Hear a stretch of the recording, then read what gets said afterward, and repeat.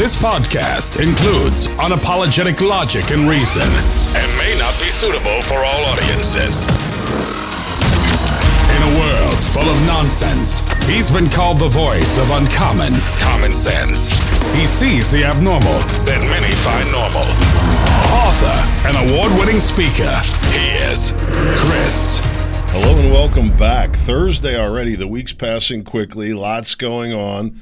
Election coming up. Time's moving quickly. Kids are back to school.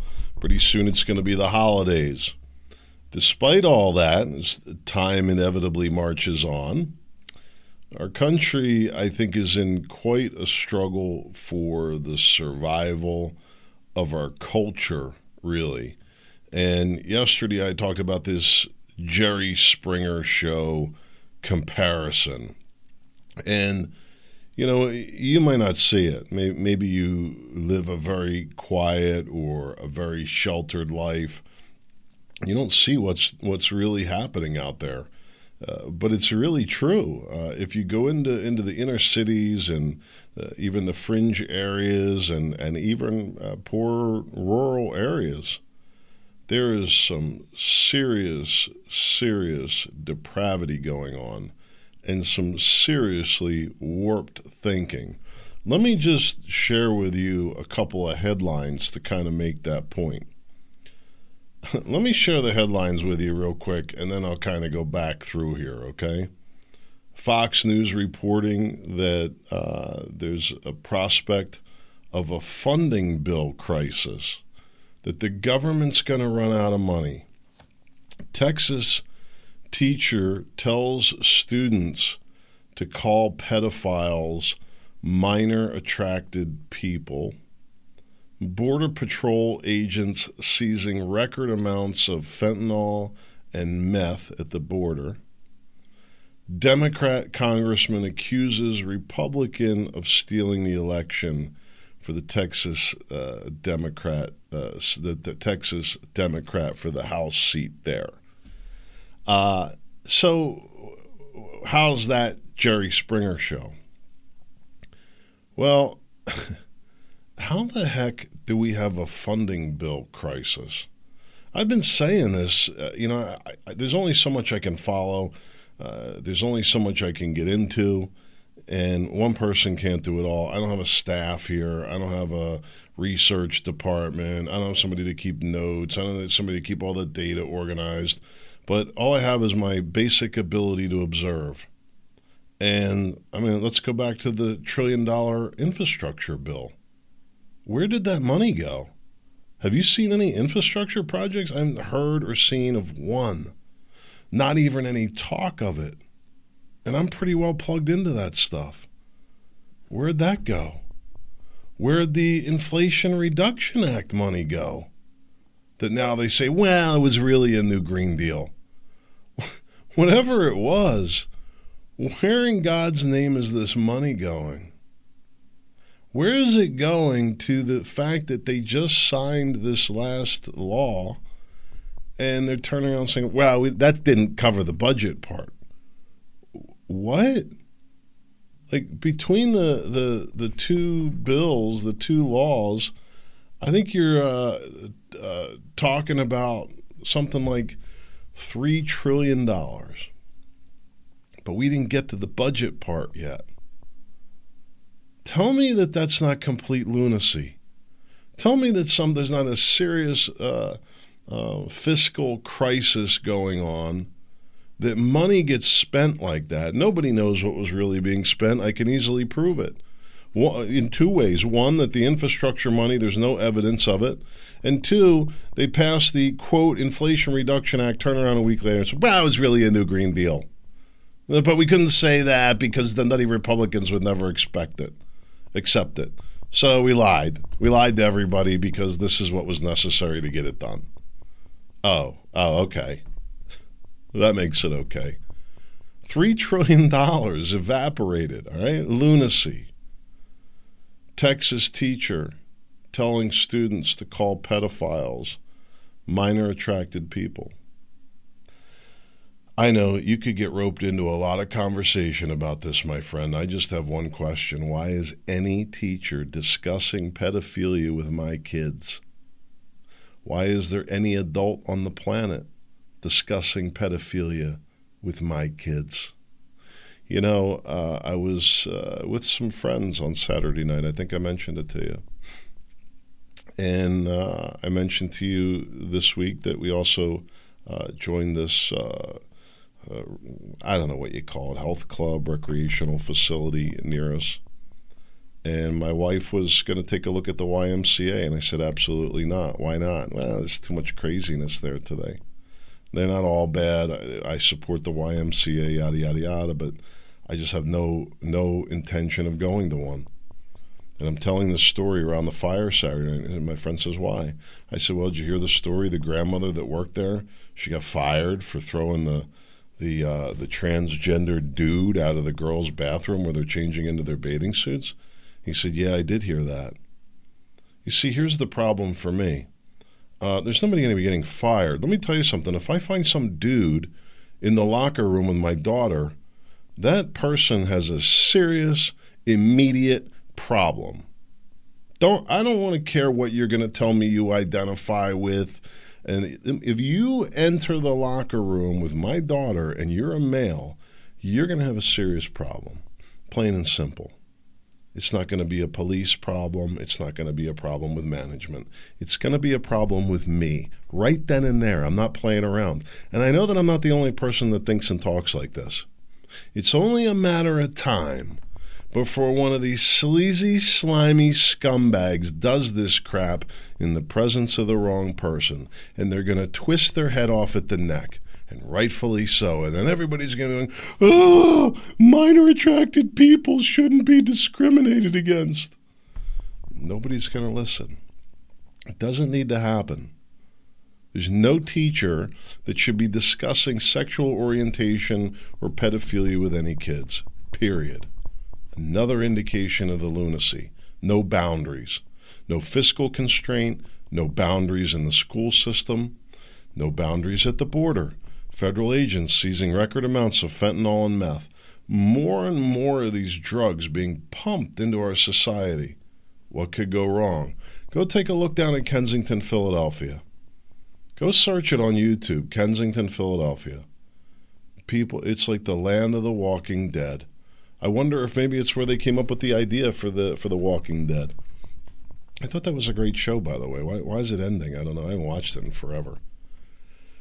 Record amounts of fentanyl and meth. Is this what we really need? And who's behind it? They say the Chinese Communist Party, having it smuggled in through Mexico. An attack on Mexico, an attack on us, all while the politicians sit back and do little to nothing about it. In fact, they make it worse. Open borders. You know what open borders means? Anarchy. Then, speaking of the anarchy, you've been listening to months now that questioning an election is a threat to democracy. Threat to democracy, insurrection, threat to democracy, threat to democracy, and everybody doesn't know anything better but to go along with it because everybody's stoned. So, isn't it interesting that the Democrats say, oh, no, I was talking about something else when I said that. Talking about something else what?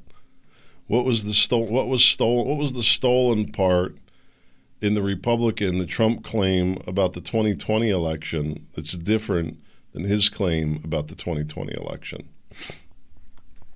I don't know. I got a couple of emails from our buddy Dan. He sums this up pretty well. He says, the federal government has attained power beyond the will of the people. We see how domestic threats are a problem for democracy. When the will of the people are threats, it's not to democracy, it's a threat to dictatorship. We seem to be beyond the ability to vote these criminals out of office. We vote, they count, we lose. Did I miss something? If we take any blowhard politician's claim about, quote, democracy, and change that word to communist rule, you'll finally get the facts. Nobody wants unending debt, nobody wants open borders, and nobody wants to be taxed into poverty. But it seems to be the only things we're getting. You know, with the exception of the taxes, that is one where I think people do regularly vote for tax increases. It kind of blows my mind in many ways. But it's really true. I've never spoken to anybody that said that they're in favor of endless debt, yet the politicians continue to vote for it. I've never heard anybody tell me that they think, open borders is a good idea, and it's not legal, and yet it continues to go on anyway. Jerry Springer Nation, everybody just, you have vast swaths of the population on meth and fentanyl. You think they're having these conversations? Do you know how common the term, what's the term? Is it tweaking? Tweaking. I guess that's when you wake up, after coming off of this stuff, and you kind of, I witnessed it a couple weeks ago for the first time, and somebody pointed out and said, yeah, that guy's tweaking. I said, what? He said, this pointed out on the street. Guy's sitting there like a bus shelter or something like that. He's what? And he's tweaking, picking at his arms, and it's rendering themselves to be less than human. It's nuts. It's really nuts. You look at what's happening, the way people are thinking, and it's like a demonic plague or demonic possession of much of the country, I think. I don't know. I know it's crazy to say that. But it's true. People haven't voted for this any more than people voted for Roe v. Wade. They say, well, the vast majority of the country supports Roe v. Wade. They have no way of proving that. There's no evidence to what polls say. If you surveyed 1,200 people and going to draw some kind of conclusion about what the majority of the people in this country think, and it doesn't matter. It doesn't matter what the majority think anyway. That's why this is a republic, because we don't allow mob rule. Even if the majority of the people think that it's okay to castrate children and deform them, it doesn't make it okay, not in this society that we live in. It used to be that there would be good men that would be willing to stand up against such things. These days, it's hard to tell. Dan said this. He said the expansion of America was done by organized Europeans against individual Indian tribes. The Indians lived free and only came together to defeat Custer, and that victory mobilized an unstoppable force of U.S. government forces. The Battle of Little Bighorn is like January 6th. I don't know about that, but I understand the analogy. Isn't that what's happening today? Most American families want to work to provide for their families and live without government interference. When you have to go against good judgment to satisfy government edicts, that's not good governance. It's one of the most profound statements about the state of things I've read in a long time. And he says any resistance to government overreach is considered an attack on democracy. You can't even speak up about it. That's the new title of communist rule, democracy. Well, isn't communist rule? Can communism could still be democratic, right? You could have a communist democracy when you think about it. Sure you could. Absolutely. In today's age of, what's happening now in this regard, this is like when, in the Soviet Union, like, wow, Gorbachev elected by a 90% margin or whatever. And he say, well, that's, crazy, right? Yeah, because it's all fake, just like the Twitter bots. It just now it's a lot easier to do. Let me throw a little fact at you here from Pennsylvania. I'm going to just take a little break from the topic at hand to mention this. Nancy Price, I'm the treasurer for her campaign. If you go to nancypa.com, nancypa.com. If you are interested in supporting a grassroots candidate, I know I'm going to sound like the Fetterman. If you can spare, hey, can you spare me 10? I would really like to get some help for her campaign. Even a little bit would be huge, morally speaking. She has a slim chance of winning here in a Democrat-controlled area, but it is vitally important that somebody is campaigning and pushing back, which she's doing. She is bringing the fight big time on this election stuff. She's gone to the county commissioner. She's brought model legislation out of Lancaster, pushed them to vote on it, which they won't. Here's this woman, never any political experience, not really asking for much. She's spending a ton of her time, giving up an income right now so that she can do this, plus thousands of dollars out of her pocket. I'm asking you, if you could, nancypa.com. Go there, click on the donate button. It goes through WinRed. It's very secure. You can use your card or whatever. A couple of bucks. I'm not asking for any big donations, but a little help for the campaign would really mean something. Well, anyway, she called me over the weekend, and I didn't get a chance to catch up with her until Monday.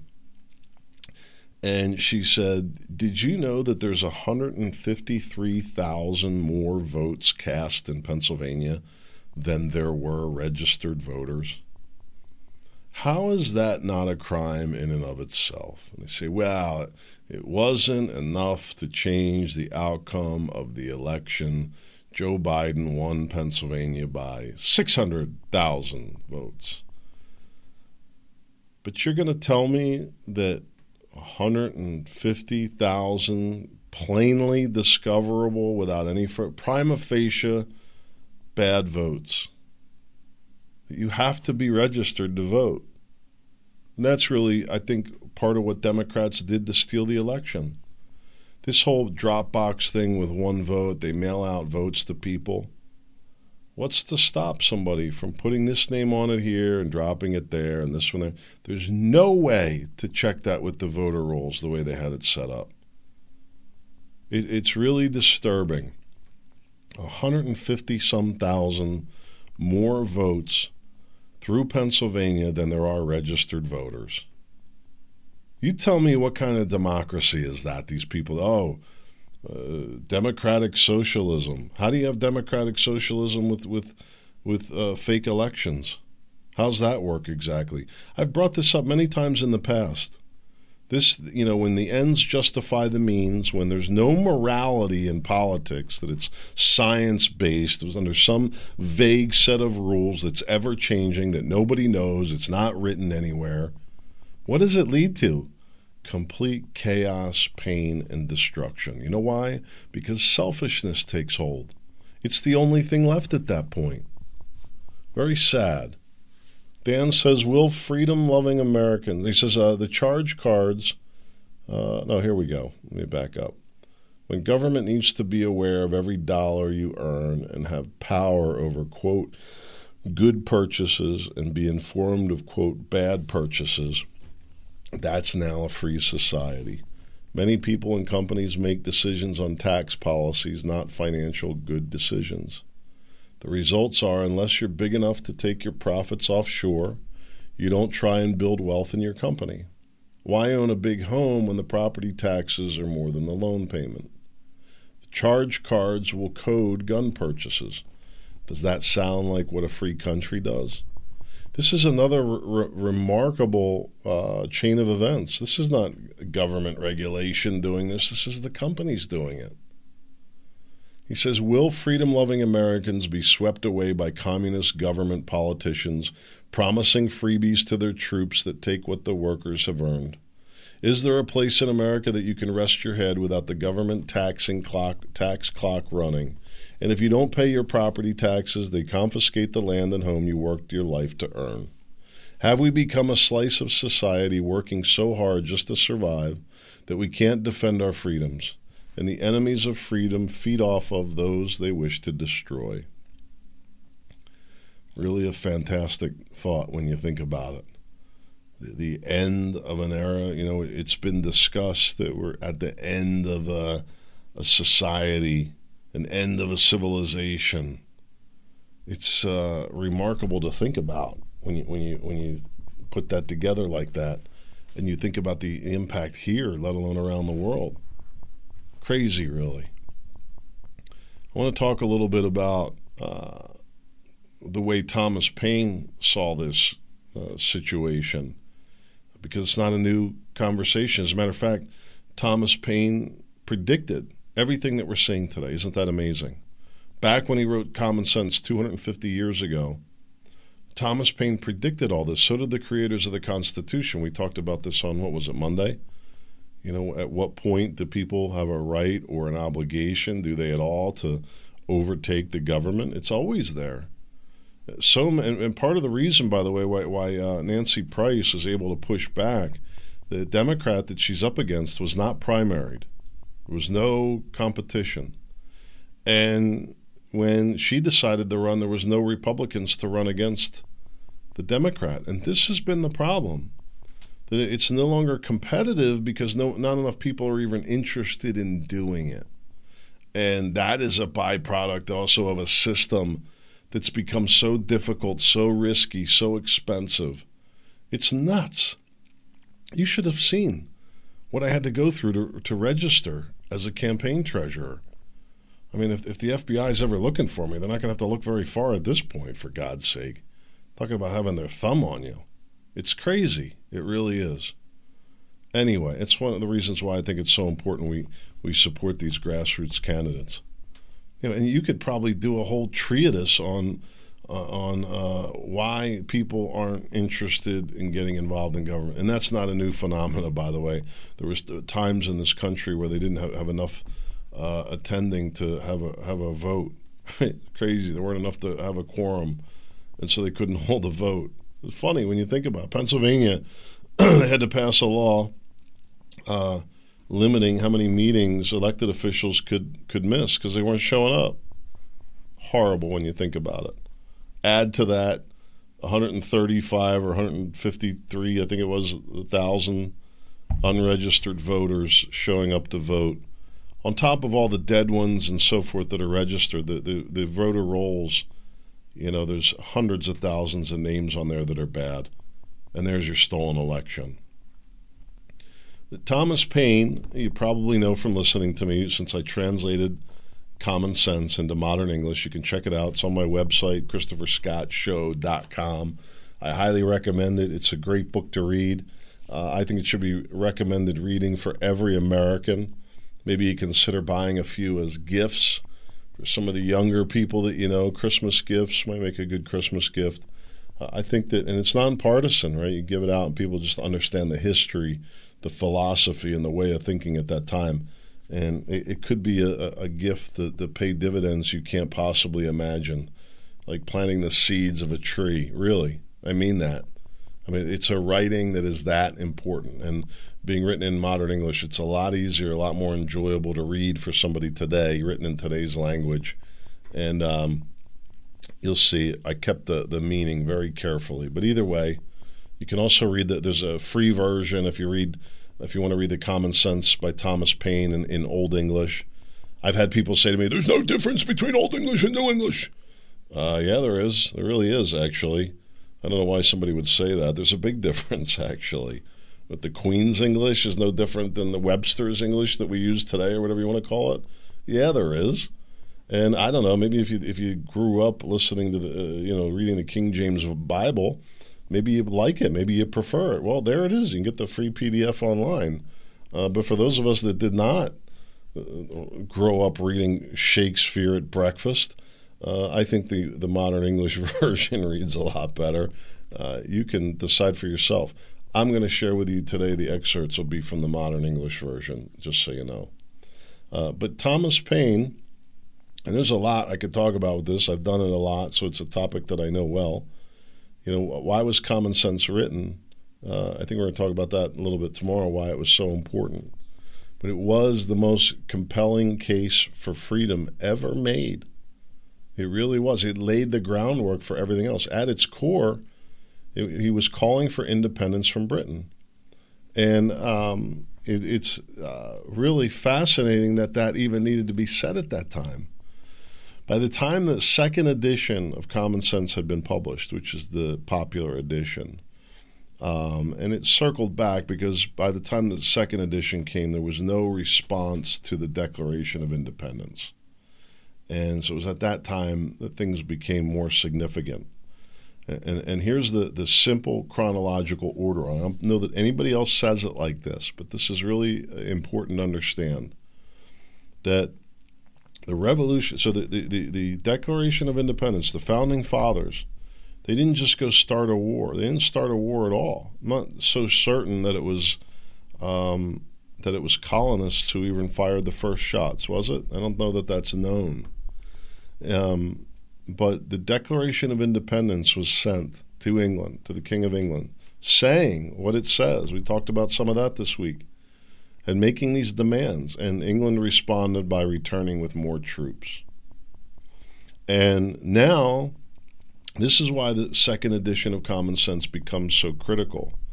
Because now, for people to go along with the Declaration of Independence and this cockamamie idea of we're going to overthrow the government because we said so and we the people, yeah, that's all well and good until they come in with the bayonets and the long arm of the British rule strikes American shores. Now it's a little bit different decision, isn't it? And the British, they were exercising lots of influence and had people loyal to them here. Well, this is where the second edition of Common Sense became very important. It was a very convincing argument to say, hey, this is going to get ugly. This is going to get potentially very ugly, which it did. 8 years, 8 long years of Revolutionary War that was as much a civil war as a Revolutionary War. It carried on.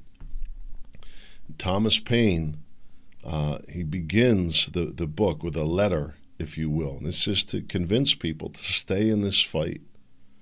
And he acknowledges that there's a difference on the matter of independence. And I think that part of the exercise in understanding common sense in Thomas Paine and the way he thought, but also the way he spoke, because he was able to appeal to the moderates on the other side, or the people that weren't completely radicalized on the other side.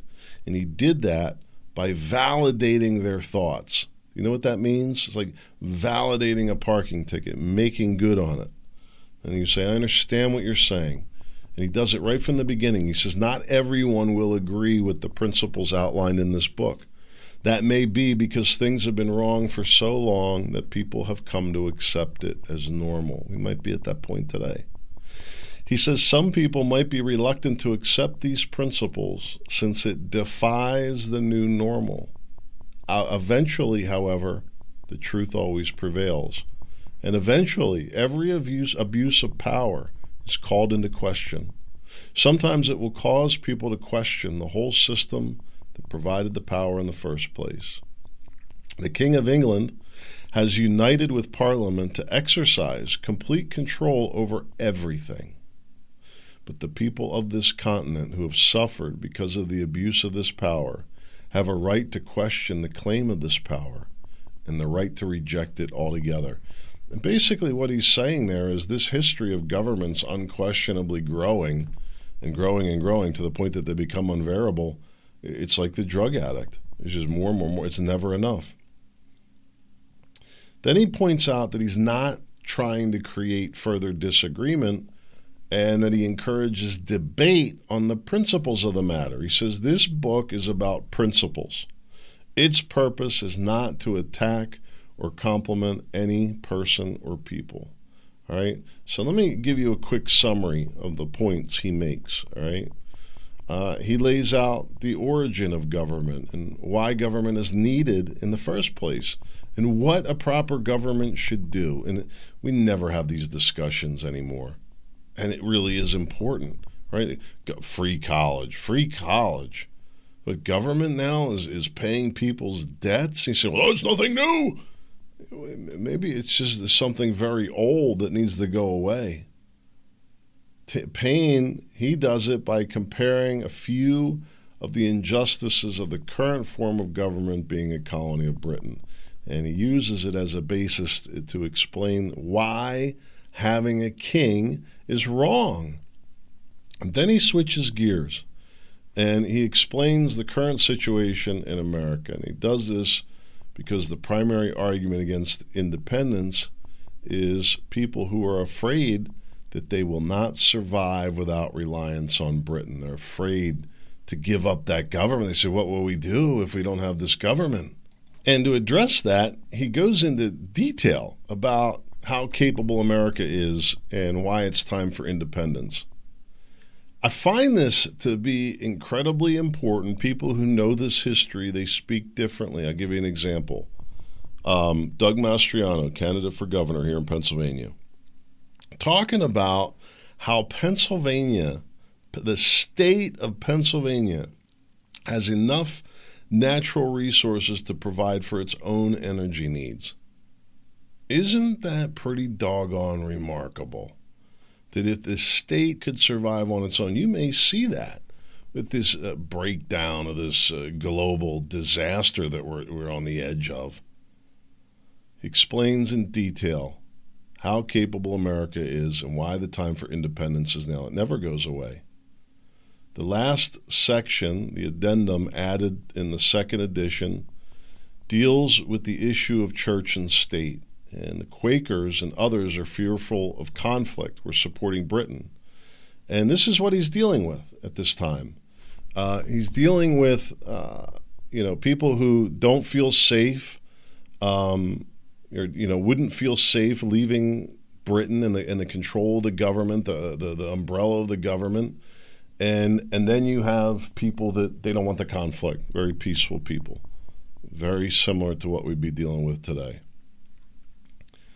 He says, this is what he says in regard to why government is needed and what a natural form of government should look like. Some writers have so completely blended society with government that they seem to make no distinction between the two. However, not only are the two different, but they have different origins. Society is a result of our wants, whereas government is a result of our selfishness. Society allows our happiness in a positive way by uniting us with each other, while government negatively affects us by suppressing our wrongdoings. Society is a protector, government is a punisher.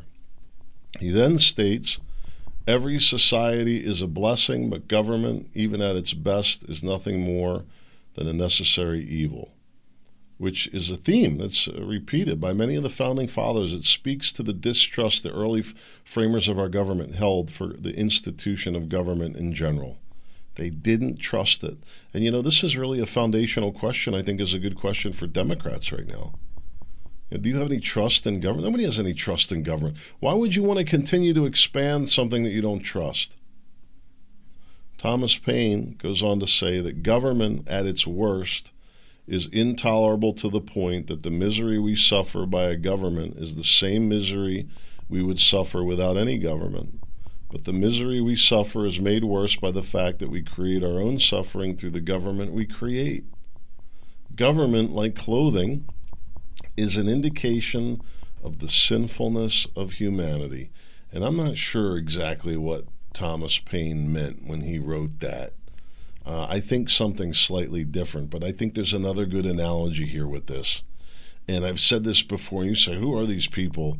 Ocasio-Cortez and many others, bipartisan, you think they're nuts, right? And crazy. And I say to you, well, you say they don't represent the people. They don't? How can you be so sure? You say they don't represent you, but how do they not represent the broader interest? Every ruler's power is a result of the people's own selfishness. If everyone always did what was right and fair, there wouldn't be any need for laws or government. Since that's not the case, people find it necessary to surrender part of their freedom to secure a means for protection. It's a matter of choosing between two evils. For that reason, security of one kind or another is the sole purpose of government. Think about it. If you can't feel secure, and this is what the big thing that's being broken down right now at its core, this is what's going to ultimately be what creates the chaos that allows people to usher in and take control where they otherwise wouldn't have. And it's going to be the chaos from the lawless society, the breakdown of security.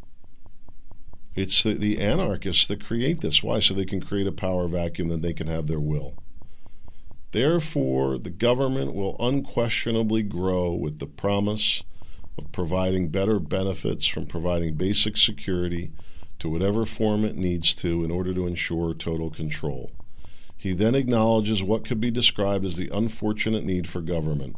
He makes a prophetic prediction that government will always grow. It's a prediction that has remained entirely true throughout history. Every form of government, it's the same.